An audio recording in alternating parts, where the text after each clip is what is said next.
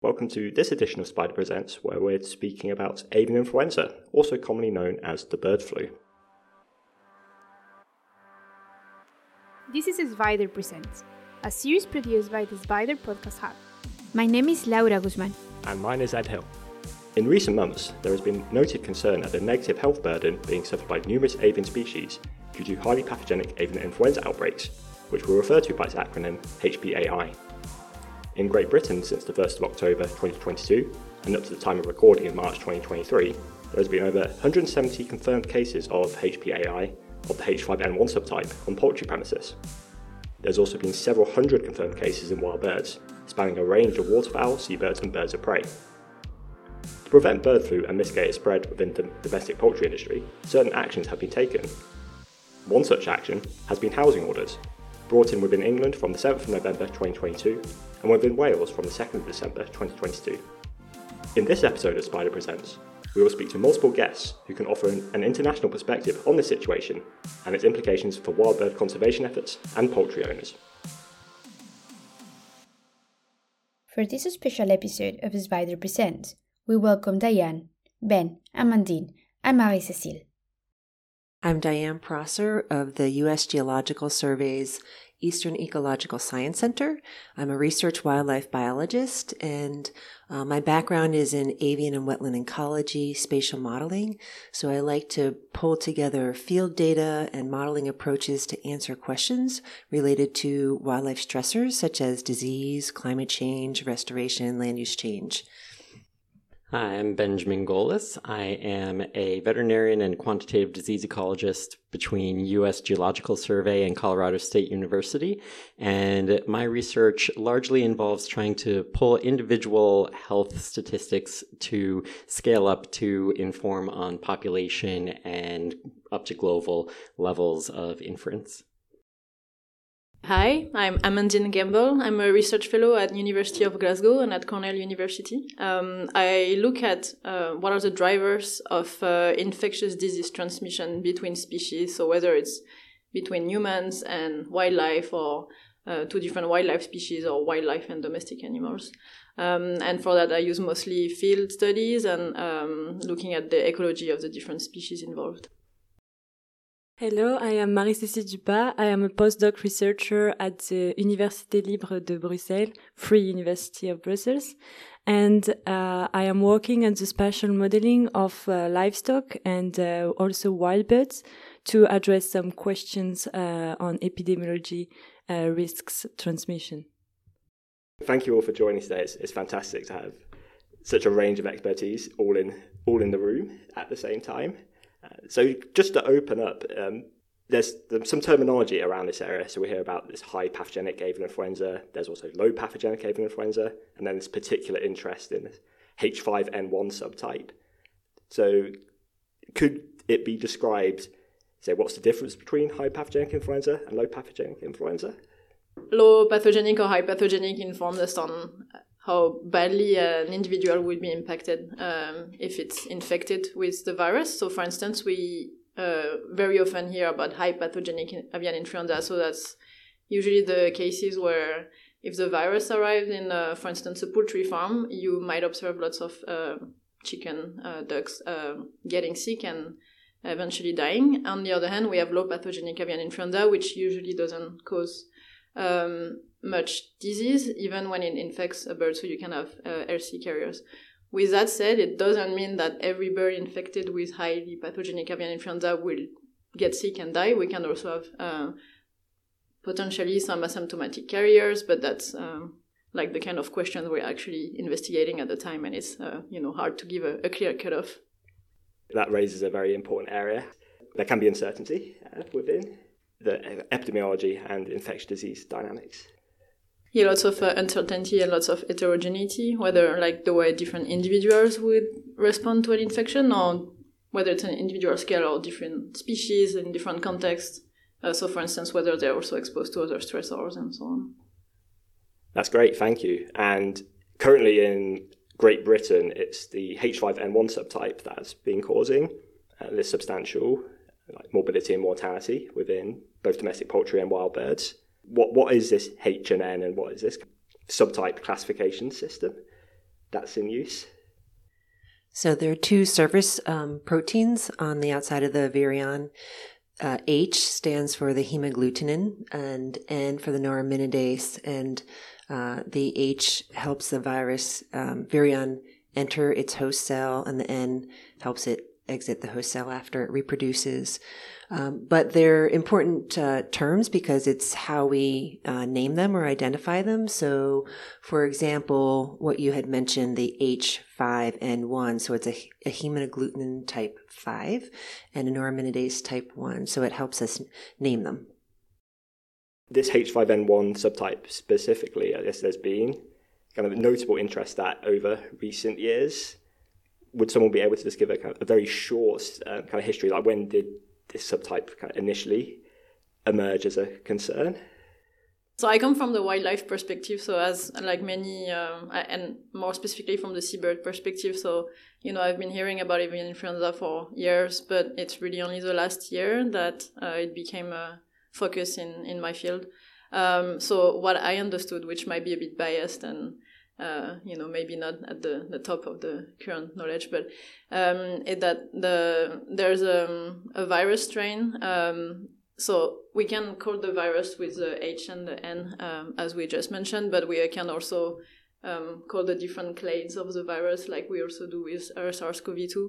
So there's one clade that emerged in we think in a poultry farm in China in the mid-90s. And it's like a virus isolate that was obtained from geese, I think, in that area. And it's been circulating in poultry farm across Asia and eventually reached Europe with a few spillovers, so transmission events between farms and wildlife. Mostly in like ducks and geese and things like that for, about 30 years now. And this year, for reasons that are still unclear to me and I think unclear to the community in general, the scientific community in general, this clade of the virus created a huge outbreak. So we used to have outbreaks here and there, but this year was the biggest outbreak that Europe has ever known, I think, for highly pathogenic avian influenza. And I think it's also one of the biggest that has ever been recorded in North America. And from the wildlife perspective, I would say the shocking event is that it spread to a seabird population and it caused by billions of deaths in seabird populations, notably in Northern Europe.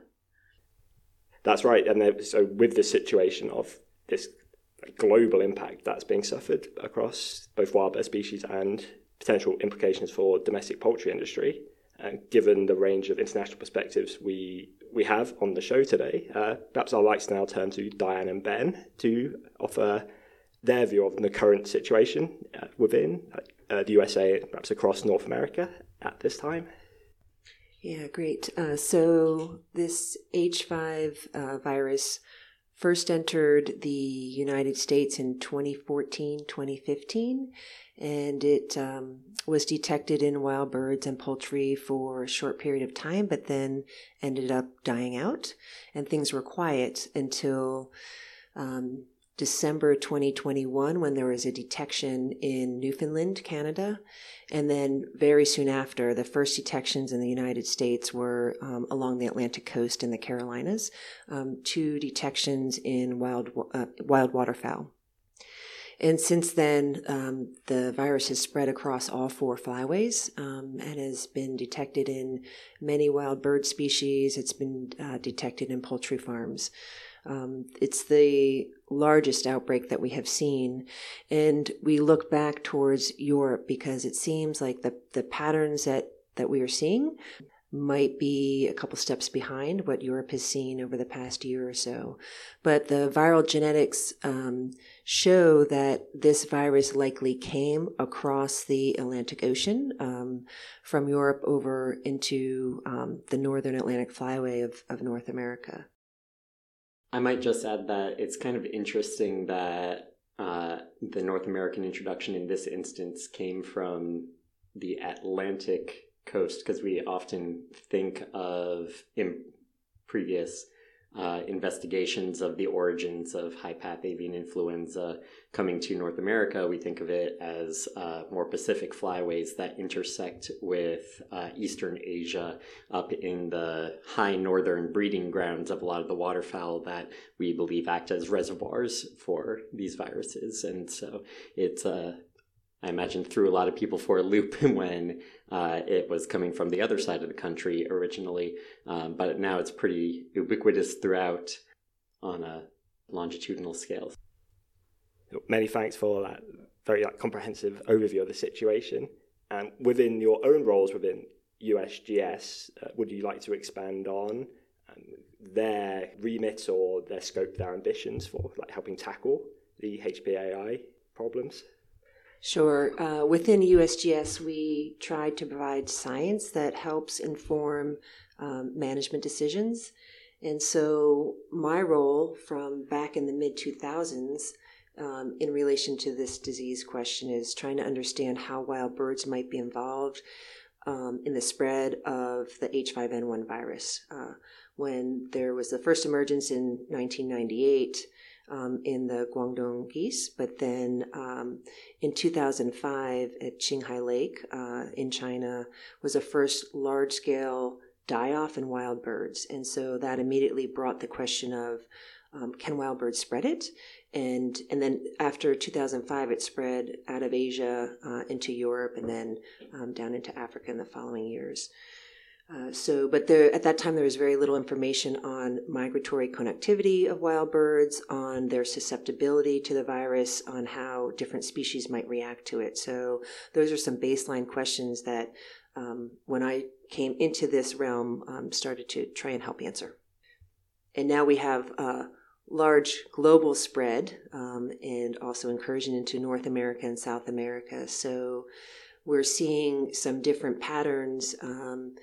It seems like waterfowl that often are reservoirs of low-path and non-lethal forms of virus, they're being detected, but we're seeing large die-offs in other taxa, such as seabird species, as well as raptors, some of the scavenging type species.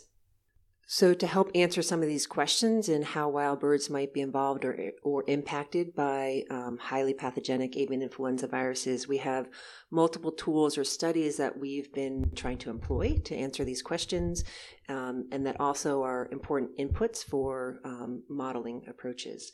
So one would be understanding migratory movements and seasonal patterns of the main reservoirs, which are waterfowl or other water birds. So there we are able to use telemetry studies or GSM cell phone studies where we're able to track individuals and look in high resolution spatial and temporal scale. What are their movement patterns? Where are their wintering areas? Where are their breeding areas when they move across the landscape? So if they are reservoirs of low-path viruses, and the question is how they may or may not be able to spread the high-path viruses, where would you find them on the landscape at different times of the year? What is their spatial and temporal relation to different risk factors, water bodies where virus might be able to survive in the environment? So the traditional route of transmission is through the fecal to oral route, where birds might be congregating in shallow waters, they're feeding, but they're also defecating in that space, so they may be exposed to uptake of virus. So understanding where they are, and during what time of the year is important, especially if you wanted to understand movement of the viruses and other risk factors, for example, at the interface between wild birds and domestic birds, where virus could eventually move into a poultry system and cause large economic losses. So one, basic ecology information on spatial and temporal movements of birds. Also, partnering with labs where different species might be challenged with some of the virus isolates. And that's because a bird's not a bird as far as how it might be impacted by the virus. So, for example, a dabbling duck, such as a mallard that you might see in your local pond or local wetland, may be able to survive infection well and then be able to move virus across the landscape. whereas other taxa, such as geese or swans, part of the population may die off. So there's a difference in how much virus might be shed by a species and how they might be affected. And so those are studies that would have to be done along with a BSL-3 lab, secure lab, where these virus studies could take place. Another really important tool is looking at the genetics of different virus isolates, and that way we can learn about virus evolution. We can also learn about potential transmission across species or across to the domestic interface. But that's really important information in understanding and linking between the wild bird reservoirs and or the wild bird hosts and the virus dynamics. Another tool is to look at the broad scale surveillance, and globally it depends where you are and how much surveillance is done, whether it's passive surveillance or active surveillance.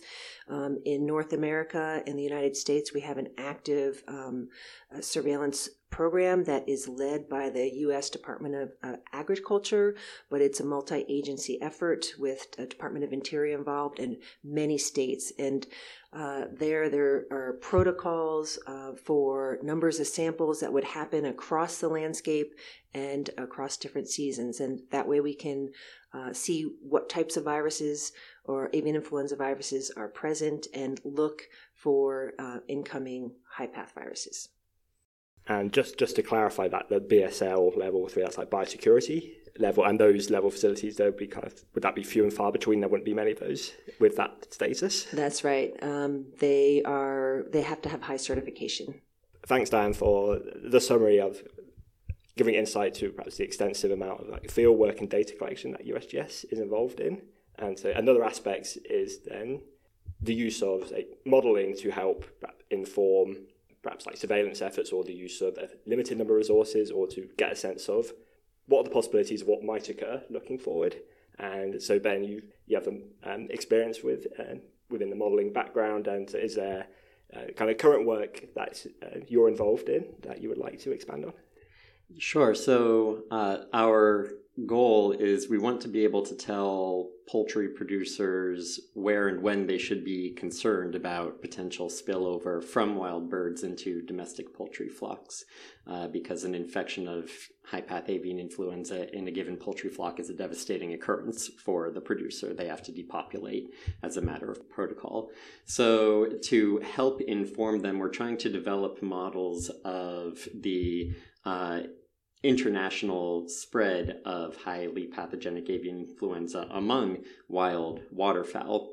And there's an issue there where we need to know where a very large number of birds are and where they are going and their habits. And that is a very difficult thing to predict on a large scale. And one of the ways that we're trying to tackle that is by pulling together many different sources of information from the individual level, even on an energetics scale, to inform on bird behavior and physiological limitations of migration. And then at the larger scale, looking at landscape patterns, weather patterns that might influence migration, and trying to tie together all these disparate sources of information to try to create better prediction models of what we can expect avian influenza to do in the wild.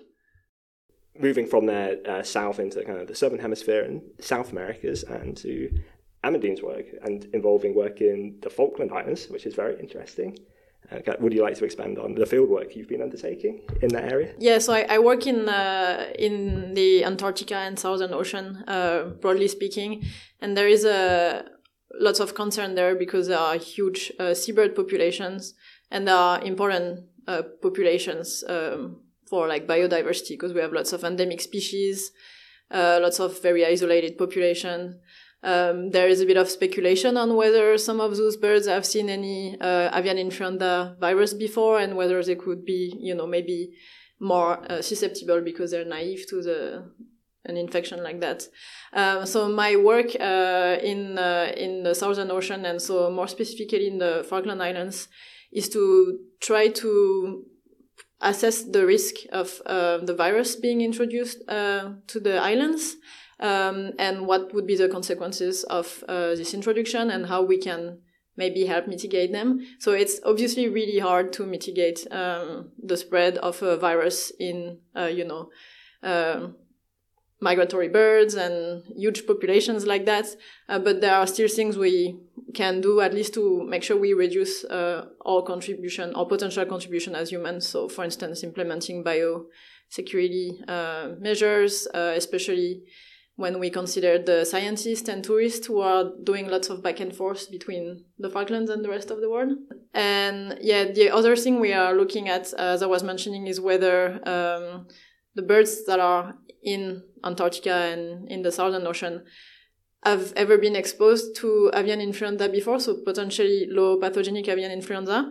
Because if that's the case, that could be one of the explanations why some species or some individuals are more impacted than others. So, for instance, if a bird has encountered low pathogenic avian influenza before, it might have antibodies that would contribute to protect it against an infection with highly pathogenic avian influenza. So that's, at this stage, all very speculative. And so what we are doing concretely is collecting samples from birds there to see what kind of protection they may have. If we don't find any antibodies, we'd be very worried that if the virus comes, it might, spread very quickly through the population. If we find antibodies, we'll say, oh, maybe they are protected, but we won't know for sure, because it's a very complex question how different antibodies against different avian influenza strains cross-react. The reason why this work right now is particularly needed and urgent is because we're seeing the virus spreading along Southern America. So it was, as Diane mentioned before, detected several months ago in North America, but it's been slowly or quickly, I don't know, depending on the perspective we're taking, spreading down south. And there has been huge outbreaks in both poultry farms and wildlife, notably in Peru and Chile. And some strong examples are, for instance, a massive die-offs of pelicans, kind of like we've been observing, for instance, in Scotland with the gannets and the skuas, where it was hundreds of dead birds stranded on the coast. Another example that has got the scientific community quite worried is that it was also detected in sea lions, so a mammal species. So there have been different instances where we found the virus in mammals. So, for instance, in the UK, we found it in otters and foxes.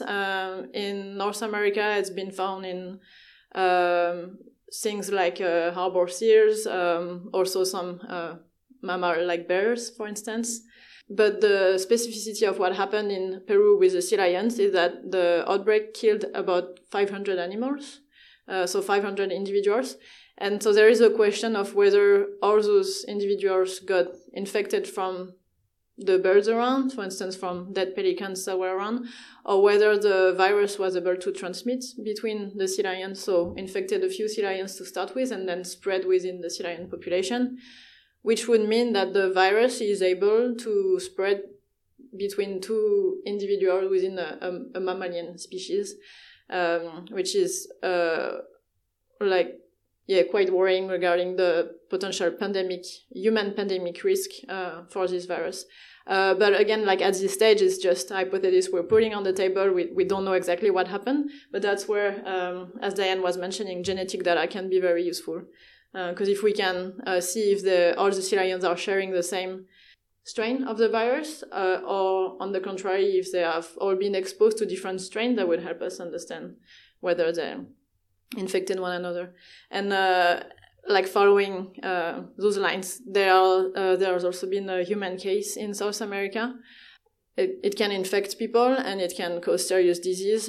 So that's another reason why we're looking at biosecurity measures and we're handling the virus in high containment facilities when we do experiments. That's because it can infect people and cause serious disease. In my view, this really highlights the value of surveillance, the fact that this is being picked up.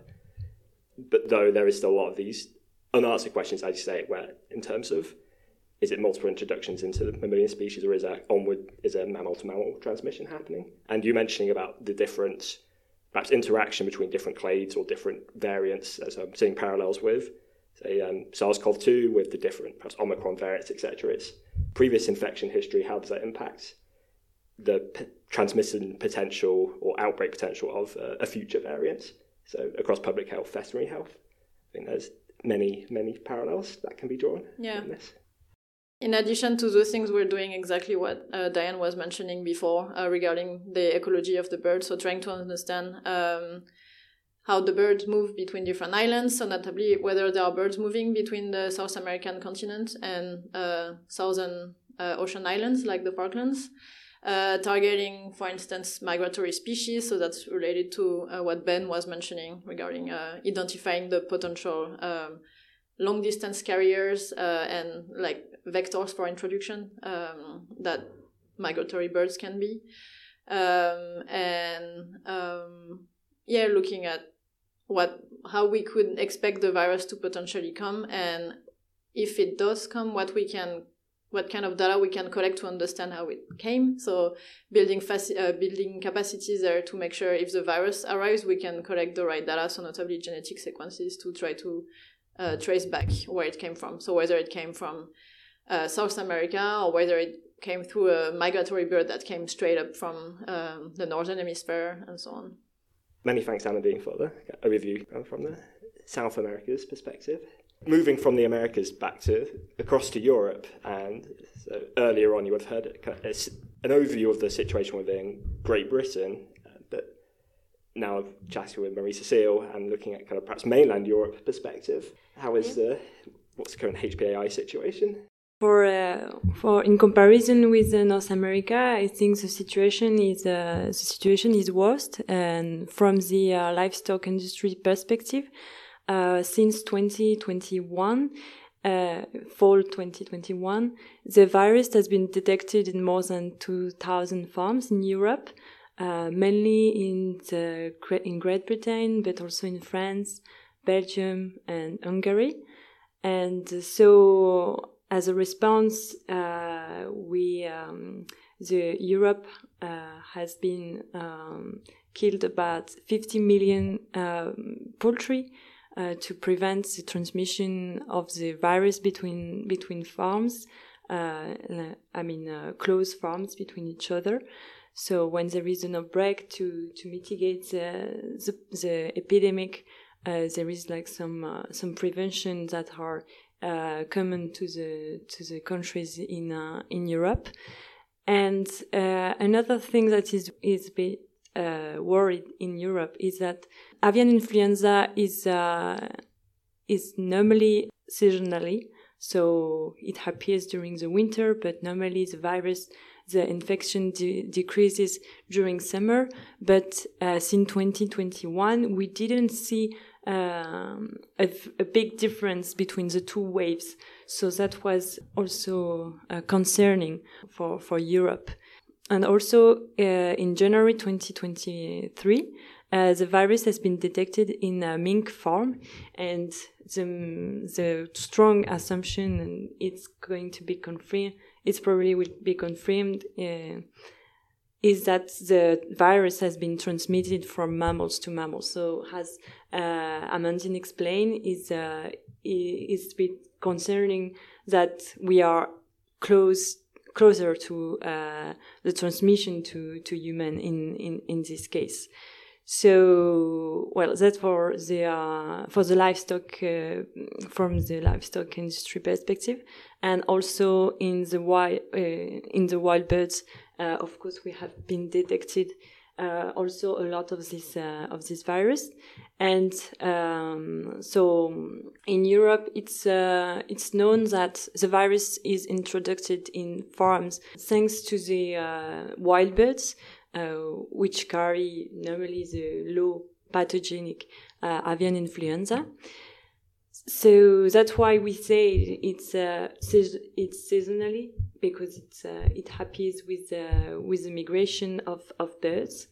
The avian influenza has been detected also in wild bird species. Like I think since 2022, it has been detected 600 times in wild birds animals.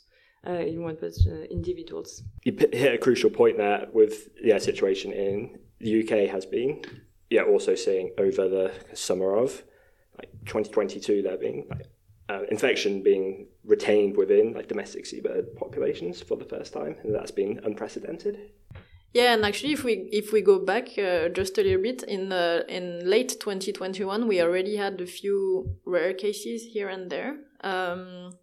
So, for instance, there were some great skuas, a few individuals, maybe 3 or 5 that died in northern Scotland and were tested as positive for avian influenza at this stage, but it didn't blow up at the time. It stayed just a few dead individuals. Might be a question of timing because the breeding season was almost finished, so there were not as many birds in the colonies as you would have at the peak of the breeding season. And then it looks like it came back the year after, but I don't know if it came back stronger or if it came back just at the right time, and then that's when the big outbreak that we are talking about right now happened. And Marie-Cécile, so with ULB, you also are working with FAO. So what's happening with that collaboration? Yes, so we've been working with FAO for a few months, but they have started a project 1 year ago about developing an early warning tool for alerting about the risk of introduction of avian influenza in poultry farms. So they have been developed some interface maps. So these maps are is to identify the hotspots where wild birds are the most in contact with poultry farms. And so the goal is, our part is to help us to develop the distribution of wild bird species, which is quite challenging because we do not have so much extensive data about the wild bird distribution and also about their movements depending on the season. And also there have been some changes in the migration because of the climatic changes. So it's becoming a challenge for spatial modeling about the wild bird species distribution. So we are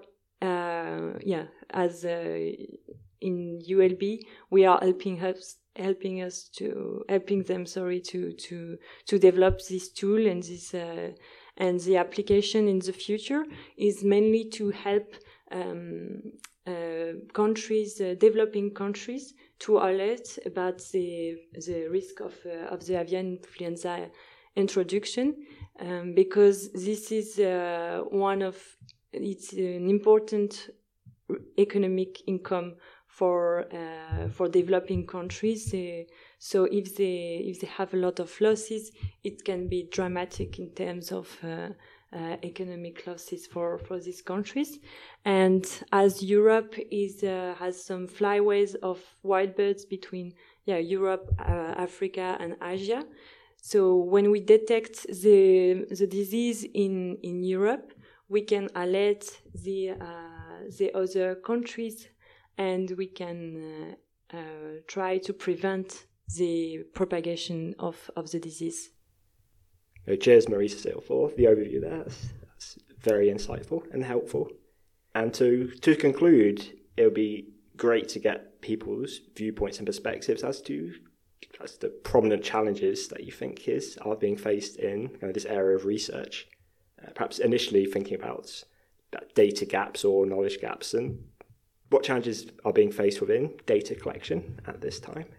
I was going to say that I think that one of the big challenges in data collection in the disease world in general is the way trying to standardize the way that data is collected and the sharing of data across platforms, which is a huge task when we talk about the many, many different people, organizations, countries, state level, province level, the ways that people are gathering the information that we need to inform us on these problems is widely disparate. So trying to get people together, and again, I think this is something that is largely improving over time, but trying to get people together to work together in trying to collect things in a way that a larger group of researchers can use that data rather than collecting data with a singular output in mind, or an output that can be used within a singular framework. Trying to gather data and output that can be used within many different types of frameworks is one of the big challenges that we're facing. I would say that birds don't know political borders, and we are really now globally connected for this virus question. So there are regions of the globe where this type of virus has become endemic, and there's a question, parts of Asia or the Mideast, parts of Africa, Europe, it's a question, has it become endemic now? There are some studies that say maybe it has, and they're looking at that. In North America, the question is, will it become endemic? And what does this mean for economics for agriculture? What does this mean for some of our threatened wild bird species that are not typical host reservoirs of low-path viruses? We're being based in the U.S., we're getting reach out from Canada, from many countries in South America, and these networks are not fully developed. So I think, one, we can learn from other parts of the globe on what has been happening there. But enacting the ground structure for having more surveillance systems, for having communication, even within the wild and agricultural side, but soon to be, connections with the human public health side, because we do not know if this will become a human pandemic or not. As far as data collection, there are never enough resources, and right now in the U.S. we have a well-standing active surveillance program. We also have that focuses mainly on waterfowl. We also have a passive surveillance system that looks at mortalities in typically other species that might be affected differently. And so now with the changing of this virus, do we need to change our current surveillance system so that we can get more of the genetics to understand more about the evolution of the virus and what does it mean for the potential spread and possible endemicity of the virus? Appreciate the input on that, and that's a very pertinent and pressing problems that hopefully we'll make some progress on in upcoming years. And from my own perspective as a modeler, the issues in terms of openness of data, and then thinking about how working in tandem, data streams are in a format which are amenable for use in modeling frameworks that are developed, and then from the outputs of the models that can inform what should the next round of data collection be doing to help try to reduce the uncertainty that we have in our system. And so to me, this the One Health approach to me seems a very important way to go, where we're trying to mitigate kind of the risks of potential crises that originate at this interface between humans, animals, and the environment. And so, is there any other thoughts about perhaps challenges within modelling or just kind of future vision? And yeah, so one of the big questions for the future for Europe and for the rest of the world is whether the virus is actually going to become endemic now in the seabird populations or in the poultry or at the interface between the two. Maybe they keep infecting one another. And yeah, so that's the kind of question I think that's going to keep people busy. But one of the I think way forward to address that question and things that are already being put in place is I see now a really a way stronger collaboration between the people who are traditionally working only on farm animals, and on the other side people who are only working on wildlife epidemiology that are teaming up to address that question right now. It's a bad situation. No one wished that would have happened, But I think it's this is a really strong case study for the One Health concept, where we see that we have infectious disease that potentially very likely emerged in a domestic animal environment, in a farming environment, that now has impact for, obviously the farmed animals, but also for wildlife, and also through the impact on farming on humans, because, here we are questioning also human health questions, both for the human pandemic risk aspect, but also for the food safety aspect. If we have big outbreaks in poultry farms, whether it's in North America or where we have huge poultry farms, and as was mentioned before, when you have an outbreak, you actually have to remove the infected individuals and their potential contacts. So we're talking about billions of birds being killed as a response to the outbreak. For me, one of the main challenges in modeling is for sure connected to data, because as you explained, we do not have so much data, and we do not have standardized data between countries, between regions, and this is one of the main challenges for modeling, because before trying to understand how the epidemic can spread, we need to have accurate data about the distribution, about where are the animals, when are they living, how many times do they stay. So for sure that is one of the challenge, and this is what we try to accomplish in the ULB, is to develop a model to have accuracy, distribution of livestock, but also now we develop models of farms distribution, so to see how the clustering of farms can affect the speed of the transmission of a disease in a system. So for me, that would be one challenge, because we need spatial temporal data that we do not have completely for some region, and for sure in the country that would be the most affected economically by this kind of outbreaks, we do not. Are the countries where we don't have so much data, actually. So this is one of the challenge in modeling for the future. So I think we need to work with governments and organization to have a common project about data collection, and as you said, standardized the data to make easiest to use. Another challenge from the modeling perspective, which is something that's been a little bit touched on, but the idea that differences in hosts matter, and that a mallard is a duck, but not all ducks are mallards. And a lot of what we know about ducks comes from, say, studies in mallards, but there is a huge wealth of biodiversity of birds in the world, and to try to model avian influenza movement just based on one species or type of duck is not necessarily going to recreate all of the global dynamics that we are now observing with these new developments in high-path avian influenza.